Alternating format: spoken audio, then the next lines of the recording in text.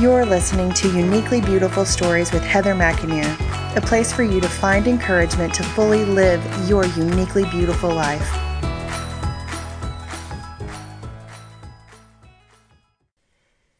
Hi friends, and welcome back to the Uniquely Beautiful podcast. I'm your host, Heather McInerney, and I'm so thrilled that you've decided to join me here again in this podcast space.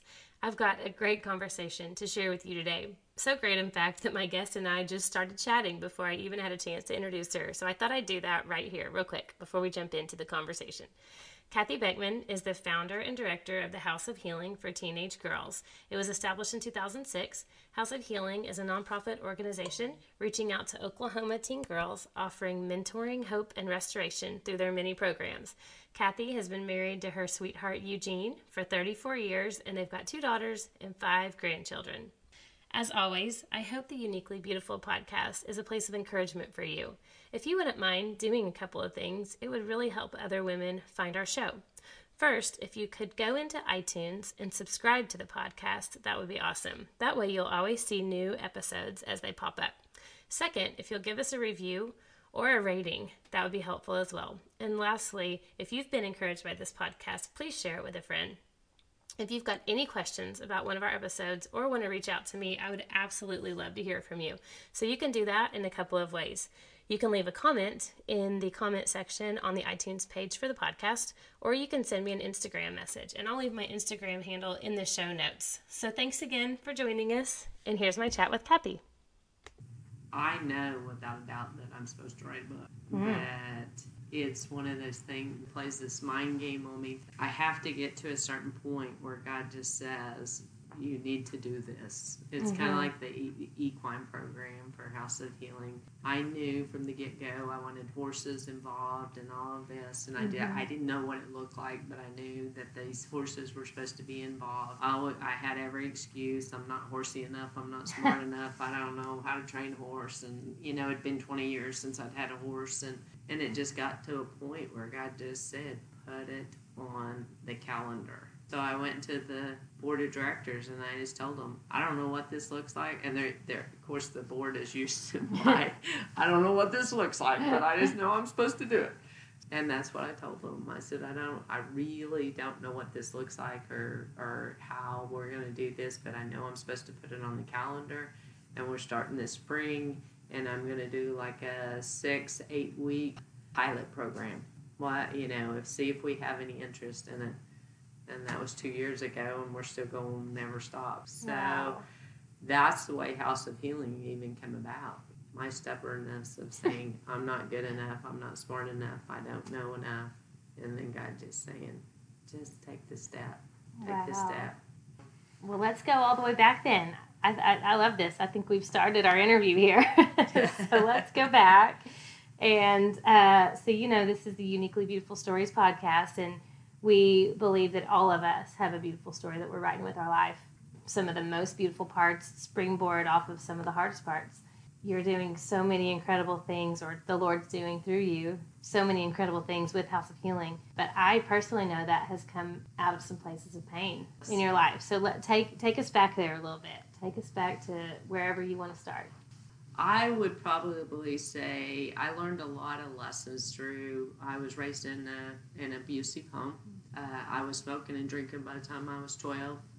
Got married at 15, had my first child at 17, and divorced at 19. And it was through that time of divorce that I really spiraled into a dark place. I got heavy into drugs, just on the wrong path. And was depending on alcohol and drugs to sleep. But not only sleep, that was a time when I went to work in the oil field and I used drugs to stay awake. So I was driving a truck in the oil field and I got paid by the load. So the more loads I hauled, the more money I made. And so I snorted cocaine to stay awake. And if you can picture that, this will scare you to death to think about passing an 18-wheeler, but someone driving down the road with a D10 dozer on the back, a fifth of whiskey sitting right next to them, that I carried. Back then, alcohol was rampant in the oil field. I carried the 5th of Crown right next to me and drank it right straight out of the bottle, and snorted cocaine to stay awake, and would drive for 3 days to work and just haul more loads. So it was a very dark place. And in all of that, my daughter was 2 years old. Her great-great-grandmother, faithful believer and prayer warrior, and she prayed for Chastity and I.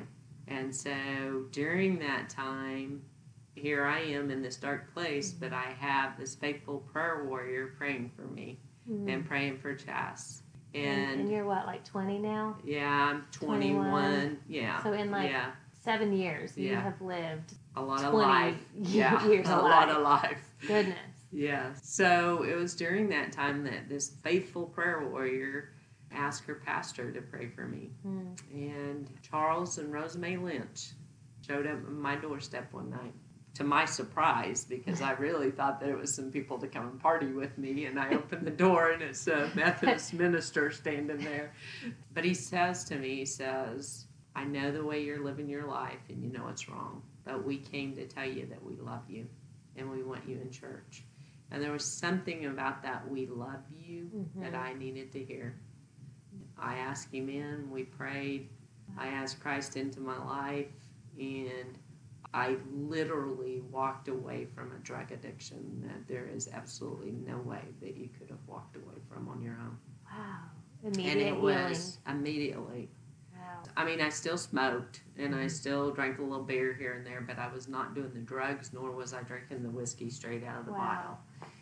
It was through them taking me and just mentoring me. They meant that they loved me, and they took the time of showing up, talking to me about life. They didn't judge me. They didn't condemn me for what I did. They just loved me, and they showed me what it really was to live for Jesus. It was through that began my path and my journey of restoration and forgiveness and a lot of things, little baggage that I had to let go of. That's incredible. It really does sound like a movie. And it's through that a lot of the foundation of House of Healing comes from, because that's who we want to be. We want to not judge these kids. We want to walk side by side with them, help them to understand what a relationship with Christ is all about, live it out in front of them, saying, we care enough about you to show up. And that's what Charles and Rosemary did for me. Was that your first experience with mentorship? Yes. Yeah. Yes, because before then, I was raised in church. So I heard about this Jesus that loved you. But I had a stepfather that was a deacon in the church that was, molesting me on a regular basis and physically abusing me on a regular basis. And so from a young age, 4, 5 to 12, that happened. And by the time I was 12, I just was angry. So I didn't see the positive of that church family. So my outlet was, I'll get rid of the pain. Yeah. And I began to drink and smoke and get in trouble and everything. Yeah. And that was my way. But when they came alongside me, it just made a whole difference. Just a neat relationship. Both of them have passed on, but in that, I was able to minister to Charles when his wife Rosemary got cancer and was struggling with that battle, and he really had a hard time with that, and I remember him looking at me and saying, "You've really taken this God thing seriously." And so that was such a blessing for me, for him to see that I did take it seriously, and was able to give back to him so much that he had given to me. It's unusual that we actually get to do that. We all have people that have been integral to our life, and we don't always get to go back and try to serve them and minister to them. So that's really special that you got that opportunity. Yes. Well, I know we'll talk about the House of Healing. One thing I noticed from your story that I think is really neat is that, some of the girls who come to the House of Healing, they're all different places in life, so we don't want to stereotype one type, but I know some of them are in that place. They've been harmed, they've been hurt, and they're in that anger, and they're acting out based on the pain. And I mean, what a perfect person to walk with those girls, because you know what that feels like. I know what it feels like. Yes. And to be able just to love them, and sometimes it's hard to love them, and to stay with that and let them know that they're worth saving, and they're worth loving, they're worth showing up. That's why I ask the mentors that are involved with these kiddos to make at least a 1-year commitment to them. That's telling the girls you're worth it. If we have mentors jumping in and out of their life, then the girls don't feel that they're important, that they're not cared for. They have so much inconsistency in their life, they need consistency. Yeah. And that's what we try to be, is that foundation and the consistency, that they can see that they're worth it. So you lived a lot of life between 21-ish when Jesus saved you out of this dark place and immediately healed you, and you literally became a new creation. You turned your life around, but you're still a mother of a young child, and many years passed between that and when you actually started House of Healing in 2006, lead into like the catalyst for how and why you finally started House of Healing. During that time, Charles and Rose May showed up in my life. Eugene Boekman showed up in my life. And was it love at first sight? No, it really wasn't. I had come out of a divorce, and I wasn't looking for someone. And I actually met him when I was driving a truck in the oil field. Okay. And to be honest with you, I was in a bar. Yeah. At that time. It was in the time of the oil field when it busted. Okay. Back in the 80s when it busted and everything just kind of fell out from under it. The trucking company that I was working for, the guy had grown it too fast during the oil boom when we had all the money. Yeah. And when the bust came, he didn't have a lot to sustain. So I became the truck driver, the backhoe operator, the dozer operator, the salesman. So I would go out and get the jobs, and I would come back into the yard and get the equipment and then go do the job. Oh, my goodness. So I was the only person he didn't fire in that process. Everybody else he let go. Wow. And so he saw something in me that I didn't see, leadership, that kind of thing. But anyway, so it was in that time that I was in the bar, and I knew Eugene was a company man, and so I asked somebody to introduce me to him, and they did, and I just sat down and said, I need work. Mm-hmm. This is what we can do. This is the type of jobs that we do.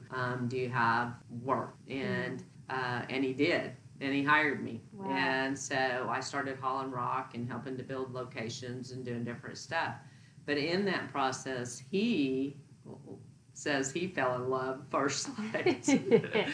and so he began to start kind of riding in the truck with me and stuff, and then asked me on a date, and I don't date guys I work with, that kind of thing. So that kind of went on for a year of no. Well, then he invited me to the rodeo. It was when the National Finals Rodeo was in Oklahoma City. So, he knew what you wouldn't say no to. Yeah, exactly. And I tease him, and I say, because I was working and staying busy all the time, and he offered to go do laundry for me. Oh. I didn't have a washer and dryer, and in all that busyness, I'd just go get another pair of jeans and keep going. And he offers to go do laundry for me, and it filled up all the machines in the laundromat. So he had a new washer and dryer delivered to my house. Oh, my goodness. I said, that's what hooked me right there. Yeah. He bought me a new washer and dryer, and I stayed with him. So what a man. We'll celebrate 35 years this year. Man, that's amazing. It's been quite a journey. Although Charles and Rosa May, mentored me and loved me, Eugene has stuck beside me in the hard times and loved me through a lot. Huge support in my life, and helping me to understand that I'm worth it all. Because I had been through so much abuse, I didn't feel like I was worth it. I didn't feel that I even deserved his love, much less anybody else's. So he's helped me with that greatly, and it's been quite a journey and a blessing. But from there, him and I had a daughter together, so we have 2 beautiful girls and 5 grandkids out of that mix. After Eugene and I got together, I guess we had been married probably about 3 years when I went back. I had dropped out of school when I got married, so I went back, I got my GED, and went on to college and went to work in law enforcement, of all things, after what I'd been doing. But it made me good at what I did, for sure. But it was in law enforcement that I saw the recidivism of the same families coming through the system and just drove me crazy. How can we do things differently to help change this brokenness within these families that just continually come through the system? So that was stirring in my heart and in my mind. And then Eugene got transferred to East Texas. We came back. We're visiting the home church that I was raised in. And I told Eugene it's not a place I want to be, but my mom and my sister was still there. And so I'm visiting this church, and here's these teenage kids sitting here in church with no youth minister. And they kept showing up, and I kept coming back. And I told Eugene, I said, it's like I'm drawn to these kids. And so I started hanging out with them, and we would do little mission trips and just different stuff, fun things, and hanging out together. And they were interviewing for the youth minister. The kids actually went to the pastor and told him that they wanted him to ask me to be the youth minister. Wow. And they did. They asked me to be the youth minister, and all that negative came in. I'm not biblical enough. I'm not smart enough.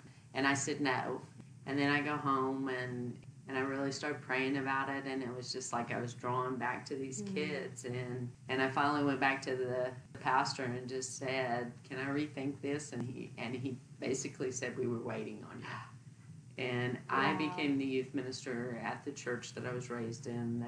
And when I left there, I had said, I'll never come back. I mean, it was a dark place for me, and I was never coming back there when I left at 15. Yeah. And here I am back there, and the youth minister in the same church. So that was a time of restoration in my heart and healing and moving forward. And although I was there for the kiddos, and we built that ministry and had a great time with those kiddos, and a lot of restoration for them as well, because there was some drug activities and things that were happening within those, so I understood all of that, and I helped them kind of process through that. But it was more for healing for me and my heart, to let go of all of that baggage and that stuff. About 2 years in, I knew it was time for me to move on. It was just time for a new beginning. When I came to Council Road, and then we had Celebrate Recovery, and Eugene and I helped to start that, and that was honestly a restoration of our marriage and our family. Him and I both took that very seriously and went through it, and that was even more healing, and so I love Celebrate Recovery, and I think it's a great ministry. It helped us tremendously, and from there we went on a mission trip to Sri Lanka. And at Sri Lanka, that was Brother Rick and Terry and a group of us that went, and it was there that God called me to missions. And when I come home, it was like, what does this look like? And it's House of Healing is what it is. And what was that? I remember you've told me before that you felt a call to missions on the trip. Maybe you came home thinking it's going to be foreign missions. Yes, exactly. I did. Then what was that like? I remember you telling me there was a moment when God clarified it in your heart. Yes. I because I was on a foreign mission field, when I really felt tugged towards missions, I figured that's where I'd be, And I come home and I went to a Women of Faith conference, and it was there they talked about the need for adults to get into kids' lives. That began to stir in my heart. And I knew, because of my calling towards that youth ministry, that it was towards kids. I knew that without a doubt. But I didn't know what it all looked like. And I was after that Women of Faith conference, I was at the church, and Jackie Carey, which is a friend of mine, was walking down the hall, and we hadn't seen each other in a while. And then I looked at her and I said, "Can I be honest with you?" And she said, "You know you can." And I said, "I just feel like I'm being attacked in all different directions, and I cannot get clarity on where I'm supposed to be." And she looked at me and she said, "Claim, no eyes have seen, no ears have heard, no mind can conceive what God has in store for them." And I kind of looked at her like, "What?" And she's like, claim it. And I said, yes, ma'am. And we said it together. And then when we would see each other, we would say it. But I was saying it to myself constantly. And then it was shortly after that, I found out about this conference that was in Florida. And I went to that conference. And it was more of just to try to get clarification of where I was supposed to be. And so I go to that conference. And I had some chapel time before the pastor came in. And when he came in, the first verse that he used was, no eyes have seen, no ears have heard, no mind can conceive what God has in store for those who love him. Wow. I'm like, okay, God, I'm listening. So I'm sitting there, and this whole conference is centered around adults getting into the lives of kids, the importance of that, and basically mentorship and how you can invest in these kids. Well, of course, that's what confirmed in my heart that I knew that it wasn't on a foreign mission field. It's right here in our own town. Right. And that there was a lot of need. First meeting I had, I called Judge Miller. He was the juvenile judge in Canadian County. Didn't know him from Adam. Called him up and said, I've got something stirring in my heart. Would you have time to visit with me? And not only did he have time to visit with me, he set up a whole luncheon. The workers there at the juvenile center were there to listen to my story. Wow. And it was through him. I mean, House of Healing is a huge mission. It just is. And it's a God-sized mission. So there were so many people telling me, you can't do this. There's no way that you could do this. But he said, yes, you can. There's a need, and this is what the need is. Because of that, I've now, at our gala, we present the Gary E. Miller Inspiring Change Award. He inspired me to keep going and encouraged me. I presented him the plaque. And so people that are vital in the ministry that inspire me to keep going and keep moving forward, I want to present them the plaque of Inspiring Change. So what was the timeline between when you met with him, kind of having these people saying, no, it's going to be too hard, but you know in your heart God's planted this dream and it's beginning to take root? What was the timeline in there before House of Healing actually became an entity and became a reality?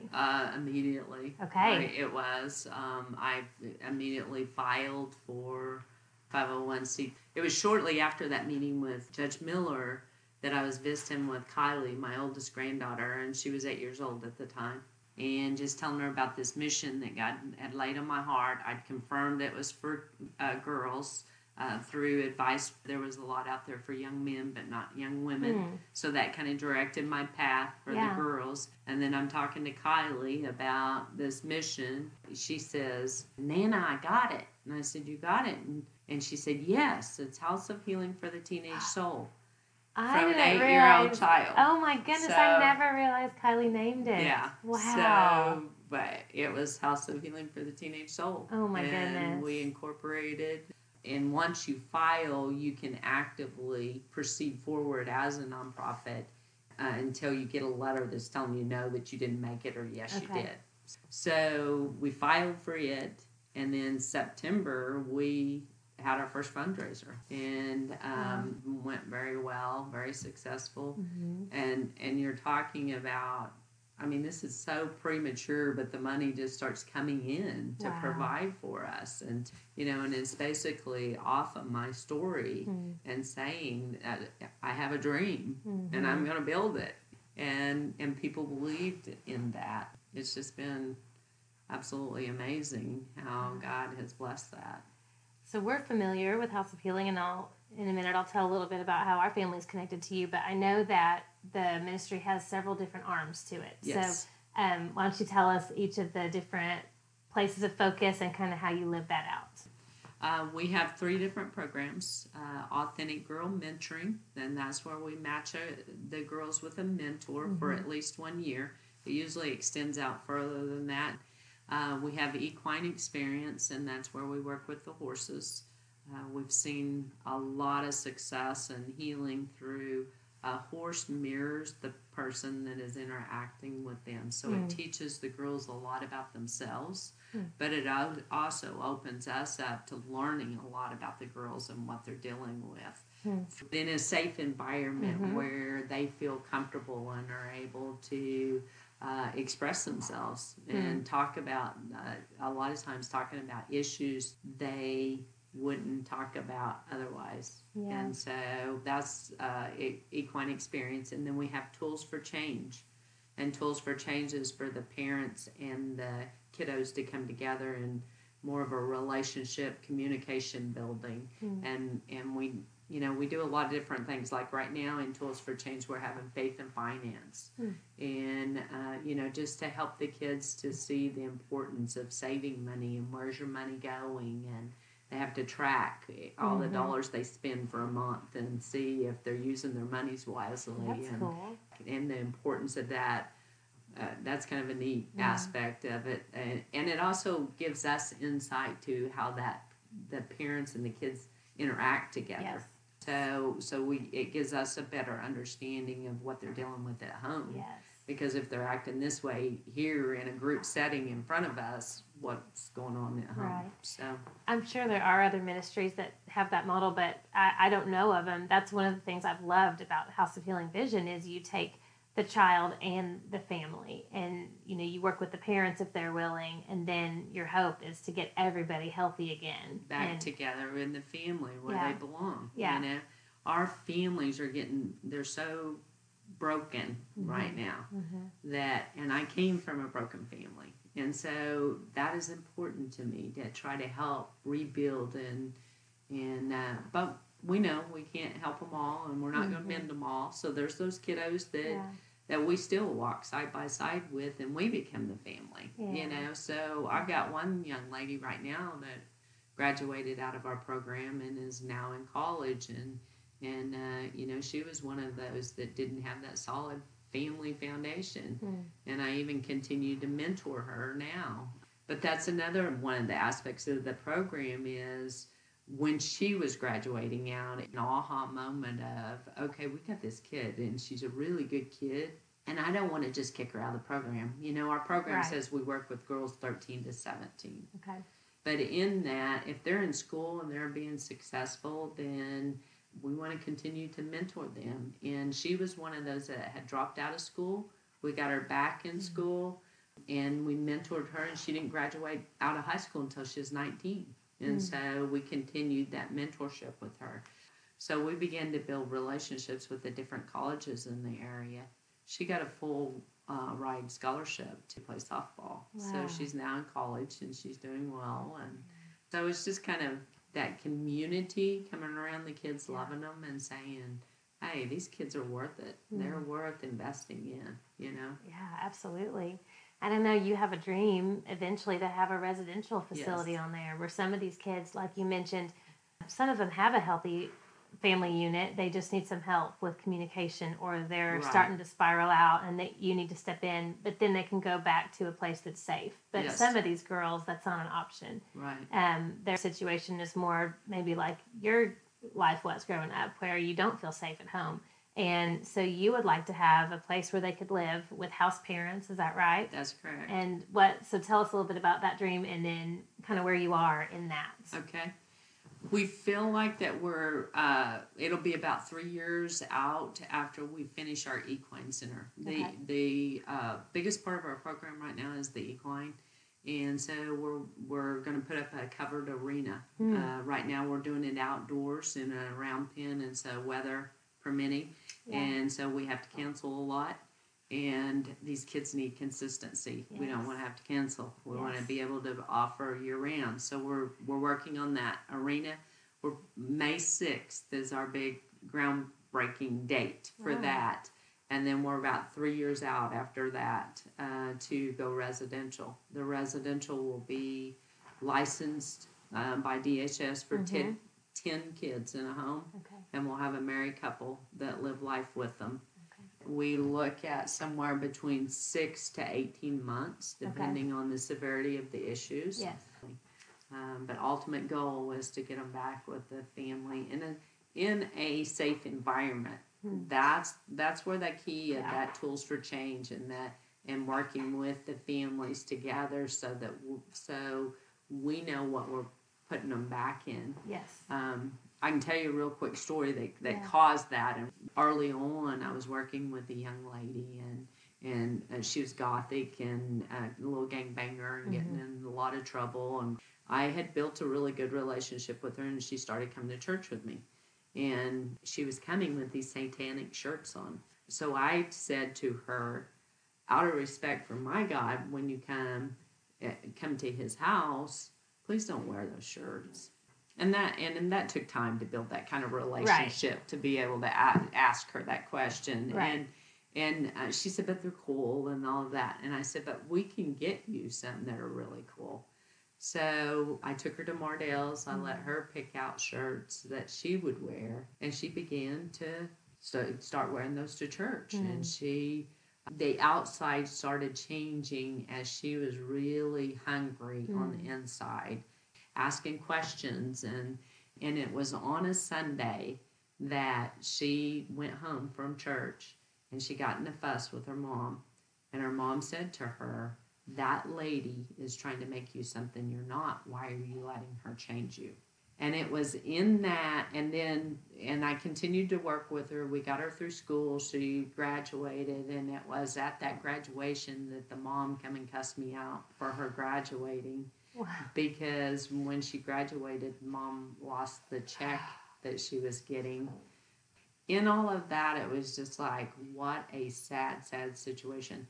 That young lady is in her 20s now, and she is basically strung out on drugs, living from place to place. I have touch with her every once in a while, and of course, she still has my number, and she knows I still love her. I don't care where she's at, and I will continue, so she'll call me, touch base with me every once in a while, so I know she's safe, or she's still alive, at least.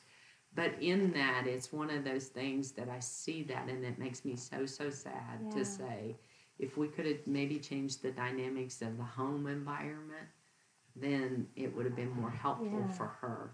And so that's where the whole Tools for Change come in, and me realizing we've got to change the environment that we send these kids home to help the kids. We can work with them all day long, but if they go back to that same negativity, then what we do over that short period of time is all undone when they go back to that. Yeah. So that's the importance of working with the family. And you know that you can't save them all. And I know you know that. And so I love your attitude and your heart is, I'm here for you forever. You've got my phone number. I'm always here. And I think, again, your past kind of gives you that mindset, that understanding that these kids, they're going to cycle in and out, and some of them may peel back off on the wrong track for a while, but they know that there's this lady that loves them and it's there for them. Yes. And you're that mentor in their life, like the couple was in your life. Yes. And I really see that. I've known you for many years, and I've just seen that consistently in you. This sincerity, you're very genuine, and you truly are using your story and where you've been to allow God to do such great things through you. Our family has been involved with House of Healing in a couple of ways.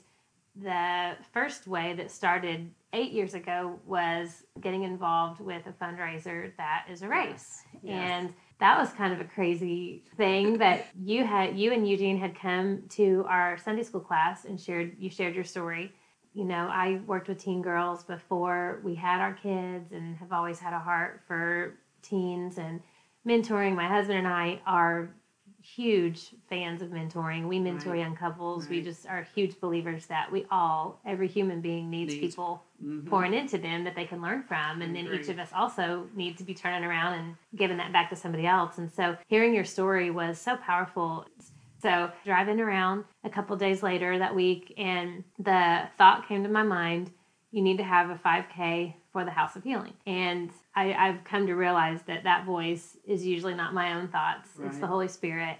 When something that appears so random and so out of left field, but is a good thing, comes to my mind, I've learned, okay, you need to think about that and at least give it like a second worth of pause rather than writing it off.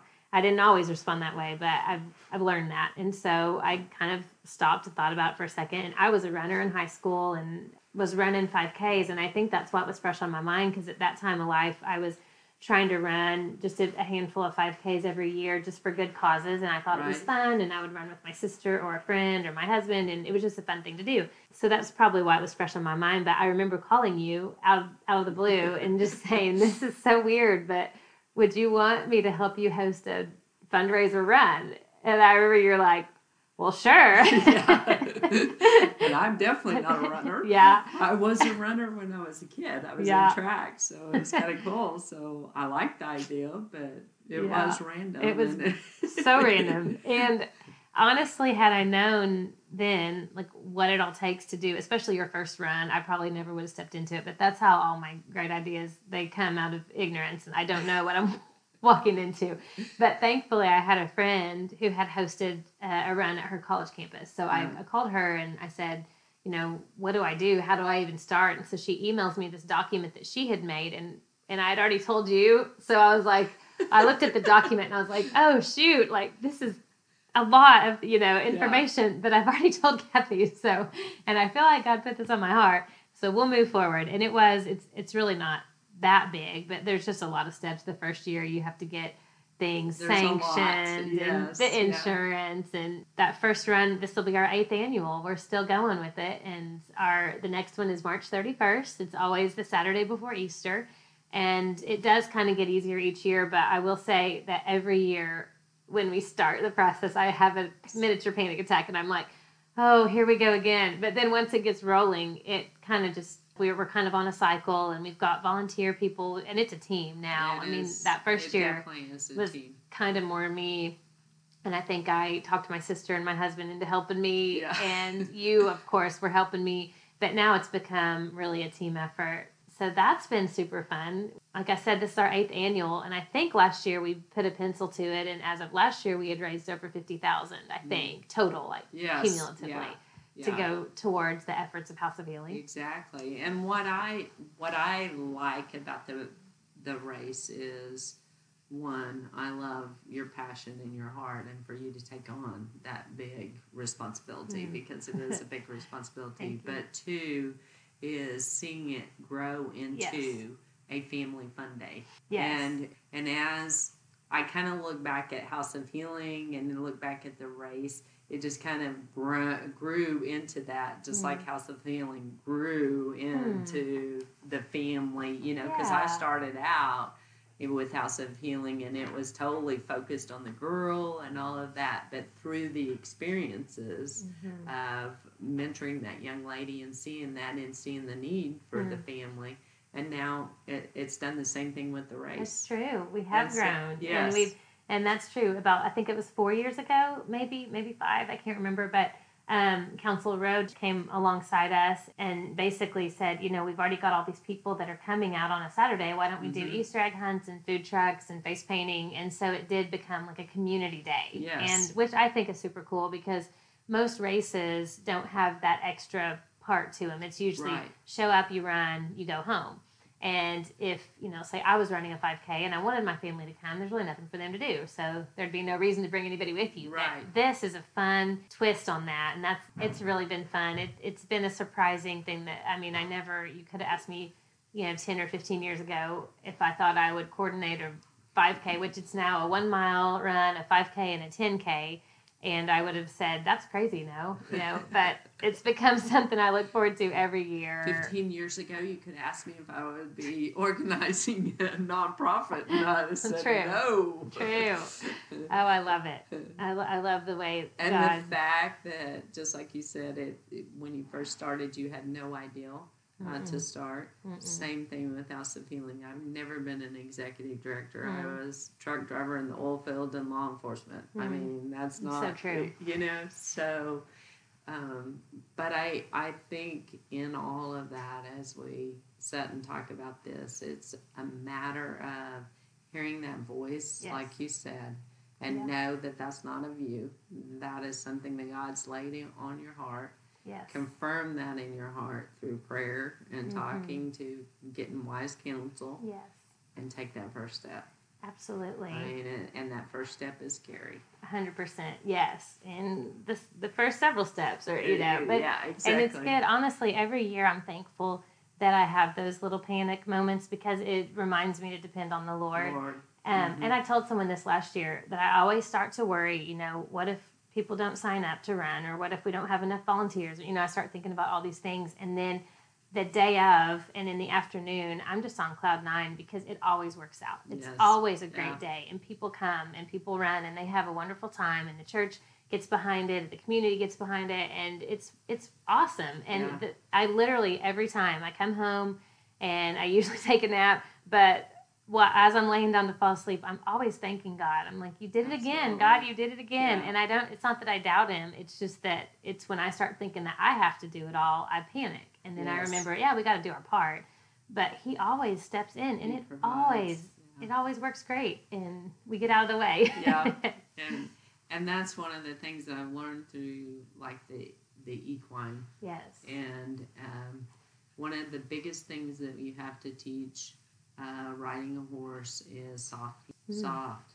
You can't grab a hold, you can't pulling and doing, and that's one of the things through this whole process that God has taught me. When I've got a hold and I think I got to get it all done and I got to pull this way and that way, he can't work. But if I lighten my hands and open them up, he can take the reins and guide me.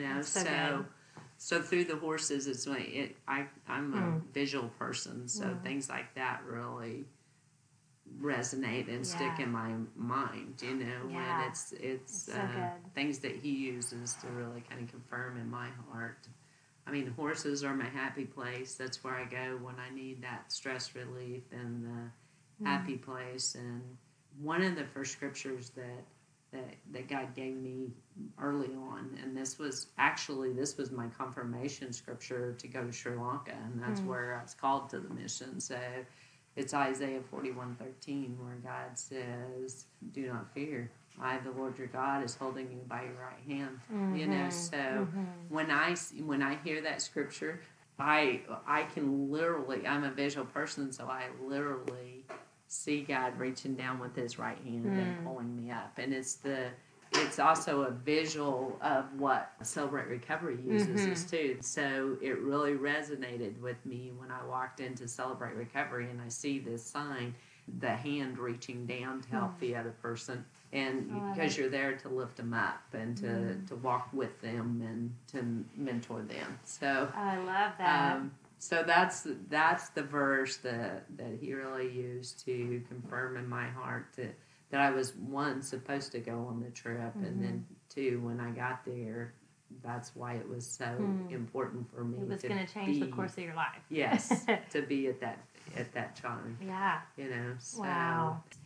We've admired the House of Healing from afar, and we've partnered with you through the fundraising efforts, and we've watched the work you've done with the women and the young women, and just really thought the world of it. And then a few years ago, we also got involved on a personal level when our oldest joined the Authentic Girls Bible Study. Yes. And, that was kind of a crazy thing too, because in my mind, I don't want to stereotype, but I never really thought that House of Healing was something that we would have a need for, or that, sometimes I would read a new Bible study starting or a new group is starting, and it's just one of those things that you just kind of skim over and you think, oh, this is for someone else. And we were like I said, we're passionate about mentorship, and we love the idea of other adults coming in, being a part of our kids' lives. We know that we are not the only ones that have something to offer our kids, and it's so important when they get older that there are other adults that are teaching the same things we are.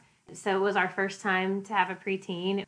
So we started reaching out for a mentor, and they started meeting, and then our daughter joined the Bible study, and it was, I think it was like maybe 6 weeks or something on a Wednesday night. So she did that, met some really sweet girls, but then her relationship with her mentor has continued. And that grew and continued. And that was probably, I want to say 4 years ago, maybe 3. I don't remember when Authentic Girls. 4 years ago, because she was joined that first round of the Authentic Girls. Yes. And then from that, she asked if she could have a Bible study in our home beyond that. And so then she invited her friends. They're still meeting every Sunday.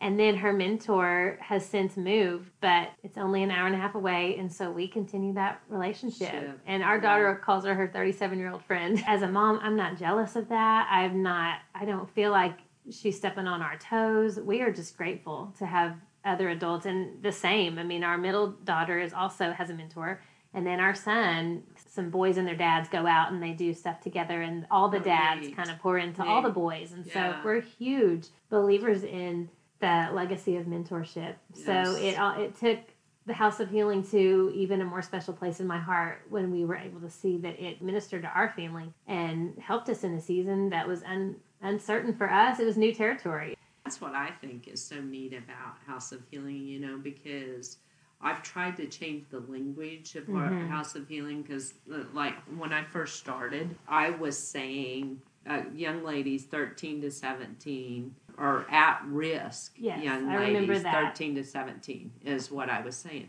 But stop and think about that. We're all at risk of making bad choices. True. We really, truly are. But when you hear that at risk, it almost puts a negative connotation on it. Well, I think that's why I would skip over that. Our kids aren't at risk. They're not at risk. I do think that was a good move on your part to open it up to really any teen girl. Absolutely. And that's what we all need a mentor, just like you talked about the importance of being mentored, but also mentoring someone else. We all need it. Yeah. And so I'm trying to change that language and that negative. Yeah. And when you stop and look at House of Healing, it's really cool. It's nothing I can do. It's totally how God orchestrates and brings.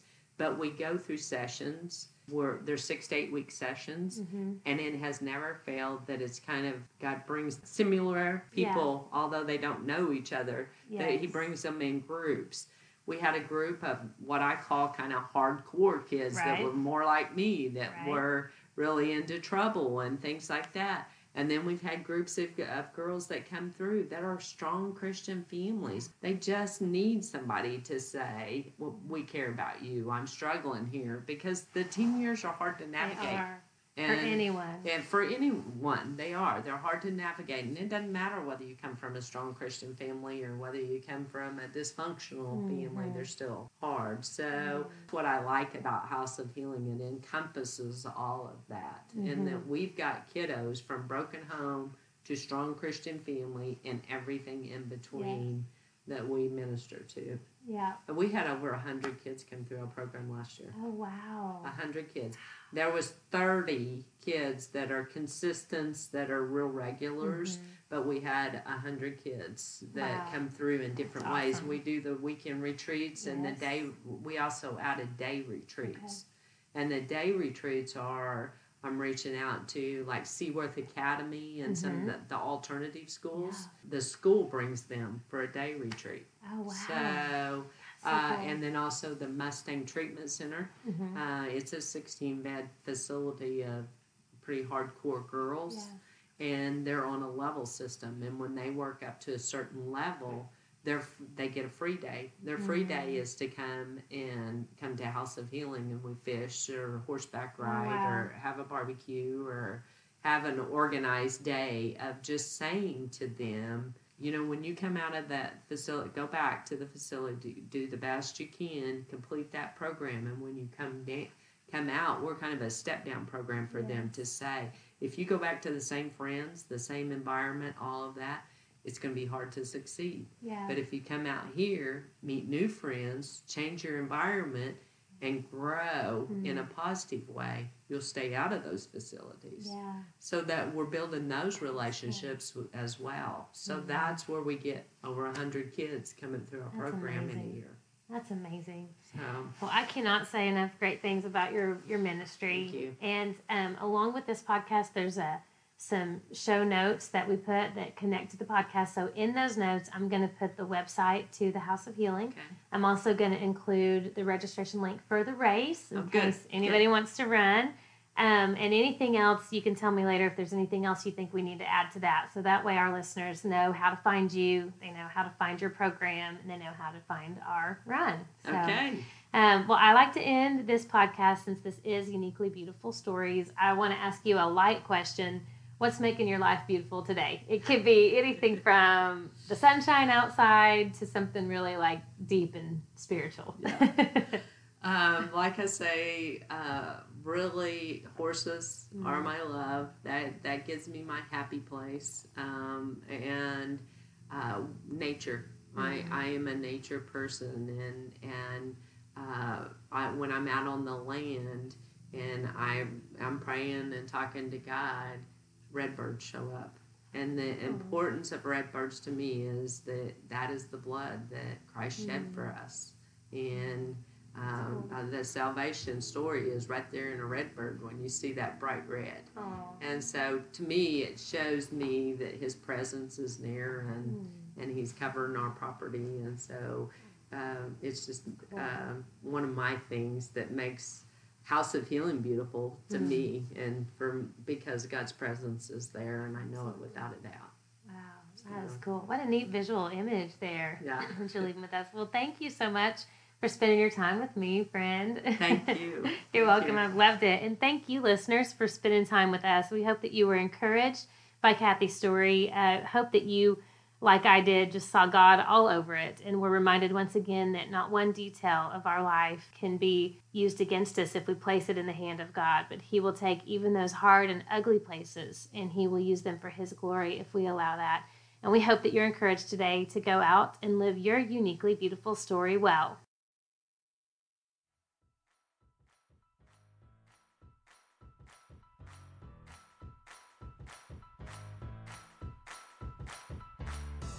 Thank you for listening to Uniquely Beautiful Stories with Heather McInerney. Share this podcast with a friend and subscribe so you'll never miss an episode. Now go live your own story.